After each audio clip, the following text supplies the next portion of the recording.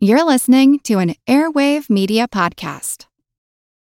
Have you ever wished that you had a direct line to your pediatrician to ask all the questions that constantly crop up while parenting? We sure have. That's why we launched the Bites of Health podcast. Every morning, we'll answer a commonly asked pediatric question in 5 minutes or less.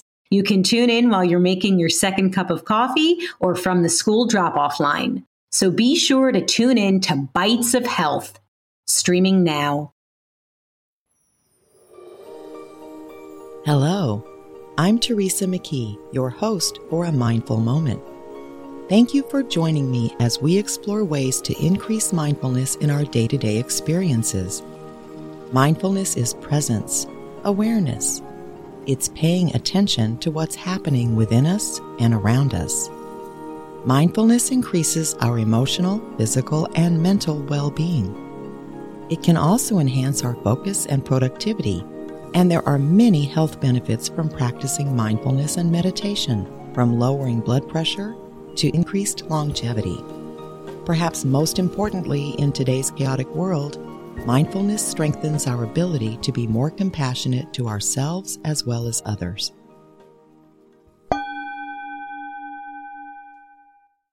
After my interview last week with Doug Cartwright, the subject of trying to find happiness through material things stuck in my mind.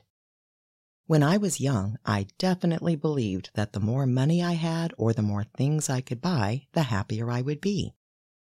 That turned out not to be true, but I'm not sure there's a way to really learn that without experiencing it for yourself, which means we may have to learn it the hard way. To be clear, I'm not talking about basic necessities. If you're poor, and I've been there myself, money and material goods are important because we can't be happy if we don't have a roof over our heads or food on the table.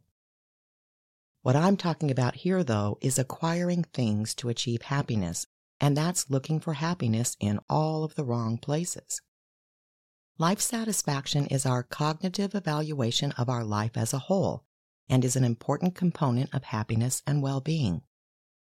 Overall life satisfaction is a function of how satisfied we are in a number of areas in our lives, including family, friends, health, residence, job, finances, self, and the amount of fun and enjoyment we experience. As most of us have been negatively impacted in several of these life domains over the past couple of years, it's important to note that dissatisfaction in any one area affects one or more of the other areas. If you're dissatisfied with your health, for example, that could negatively impact the family, friends, job, and even residence domains in your life. If you're dissatisfied with your financial situation, that could spill over into the amount of fun and enjoyment you experience, or negatively impact your sense of self. Ultimately, dissatisfaction in any area of life could impact your overall life satisfaction. Research has clearly demonstrated a strong link between materialism and dissatisfaction with life. Those high in materialism view material possessions as the path to happiness. I was definitely a victim of keeping up with the Joneses for quite a few years, and I thought it did make me happy, but only for short periods of time. I'd buy a fancy gizmo for the kitchen and marvel at it for a week or so. Then the feeling wore off and I'd go off in search of something else that would impress my friends and make me feel good about my success. Materialism is about the importance we place on material possessions, from shoes to houses, and it's becoming increasingly common as we're bombarded with messages to condition us to believe that all of this stuff will make us happy. It's even seeping into our culture in the form of holidays in the United States, as in Black Friday and Cyber Monday, which many people excitedly anticipate as much as a traditional holiday. Studies show that materialists have unrealistically high expectations for the satisfaction that material goods will bring them. Prior to making a purchase, they experience higher levels of expectation and anticipatory positive emotion than non-materialists. But the purchase is ultimately unable to meet those expectations, leading to a decline of the original high experienced when the item was purchased.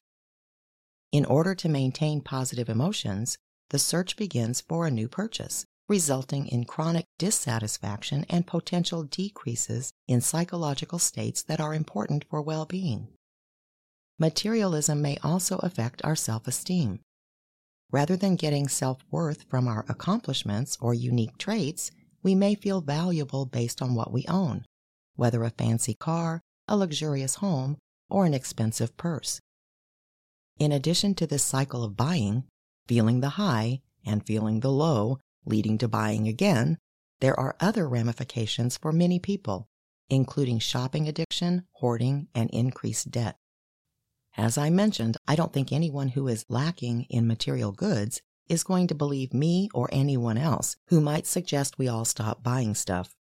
But before you run out and buy a shiny new car, and before that new car smell wears off and you start searching for a fancier car, I would suggest taking a pause. Just check in on why you're making the purchase. There's nothing wrong with buying things if we're doing so mindfully. If you're buying something you desire because you like it, or because it's functional and you can afford it, well, why not? But if you're buying it to fill a feeling of discomfort or to impress other people, take another pause, because you could be stepping into a cycle that leads to life dissatisfaction. If you're currently stuck in a materialism rut, but don't feel you can get out of it because of the very real negative psychological impact it could have, or because you're afraid to look unsuccessful, or because you've got a shopping addiction, there is a very gentle way to shift your life dissatisfaction to a healthier position, and it's not hard at all. It's gratitude. In contrast to materialism, gratitude is a positive emotion that is experienced when we perceive that something or someone has intentionally given us a valued benefit. In some ways, gratitude and materialism can be thought of as conceptual opposites. Materialism focuses on self, whereas gratitude necessitates a focus on others. Materialistic goals are related to a focus on possessions that we want but don't have, while gratitude is related to an attitude of savoring what we already have. Gratitude has been shown to diminish the relationship between materialism and life dissatisfaction by changing our frame of reference. Instead of trying to stop shopping, we could focus instead on what we're grateful for in our lives. As you shop, think about what there is to be grateful for about the item you're considering purchasing. If you purchase it, be grateful for the people who made it or the person who sold it to you. Take a look at what you've already purchased and consider how grateful you are for those things and why. For example, I bought a new sofa about 8 months into the pandemic. It's very pretty, but that's not what I'm grateful for about it. It's very comfortable, which encourages me to slow down and take a break. A year and a half later, I still savor that sofa every day. Conversely, I drive an old car and am very grateful that it gets me from point A to point B without a car payment. I realize at some point I will have to break down, or more likely it will break down, and I'll have to buy a replacement. But when I take that pause and consider a new car purchase right now, I have trouble finding gratitude. That tells me that a new shiny car will not make me happy right now. So much to my family and friends' chagrin, the clunker stays. Research suggests that there are many benefits to practicing gratitude, including decreased anxiety and depression, increased vitality, optimism, hope, and life satisfaction, all of which increases our sense of well-being. Gratitude can help us become more aware of pleasant events in our lives. When we notice negative events, gratitude helps prevent excessive rumination. Gratitude helps us positively reframe events that may seem negative on the surface. It even enhances social ties, which we know improves our well-being. A gratitude practice can improve our overall life satisfaction in all of the domains involved, but it is a practice. There are several easy ways to strengthen your gratitude skills, such as silently saying thank you at every opportunity. If you find a dime on the sidewalk, say thank you. If someone lets you into a traffic lane, thank you.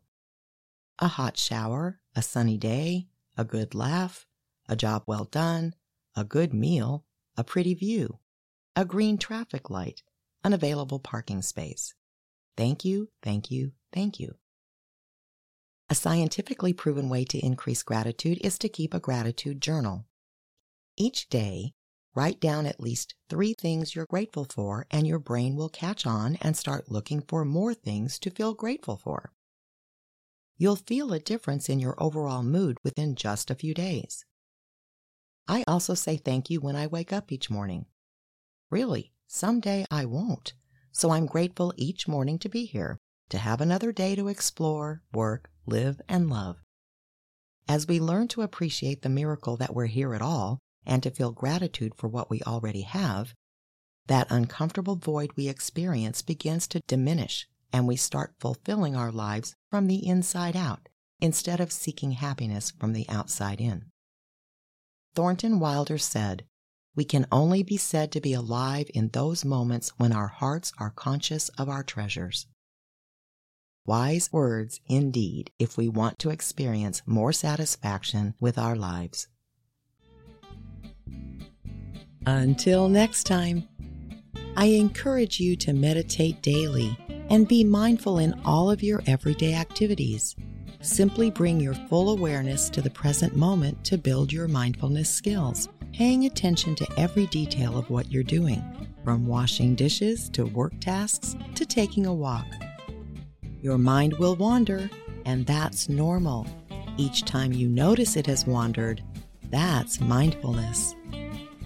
Consider how wonderful the world could be if everyone was mindful.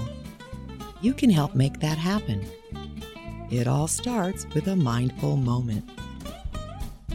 Please subscribe to A Mindful Moment with Teresa McKee and rate this podcast so that others can find us. Follow us on social media at A Mindful Moment Podcast.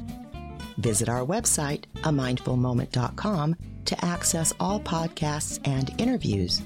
A Mindful Moment is written by Teresa McKee. The English version is hosted by Teresa McKee, and the Spanish version is translated and hosted by Paola Tile. Intro music, Retreat by Jason Farnham. Outro music, Morning Stroll by Josh Kirsch, Media Right Productions. Thank you for tuning in. This podcast is produced by Work to Live Productions.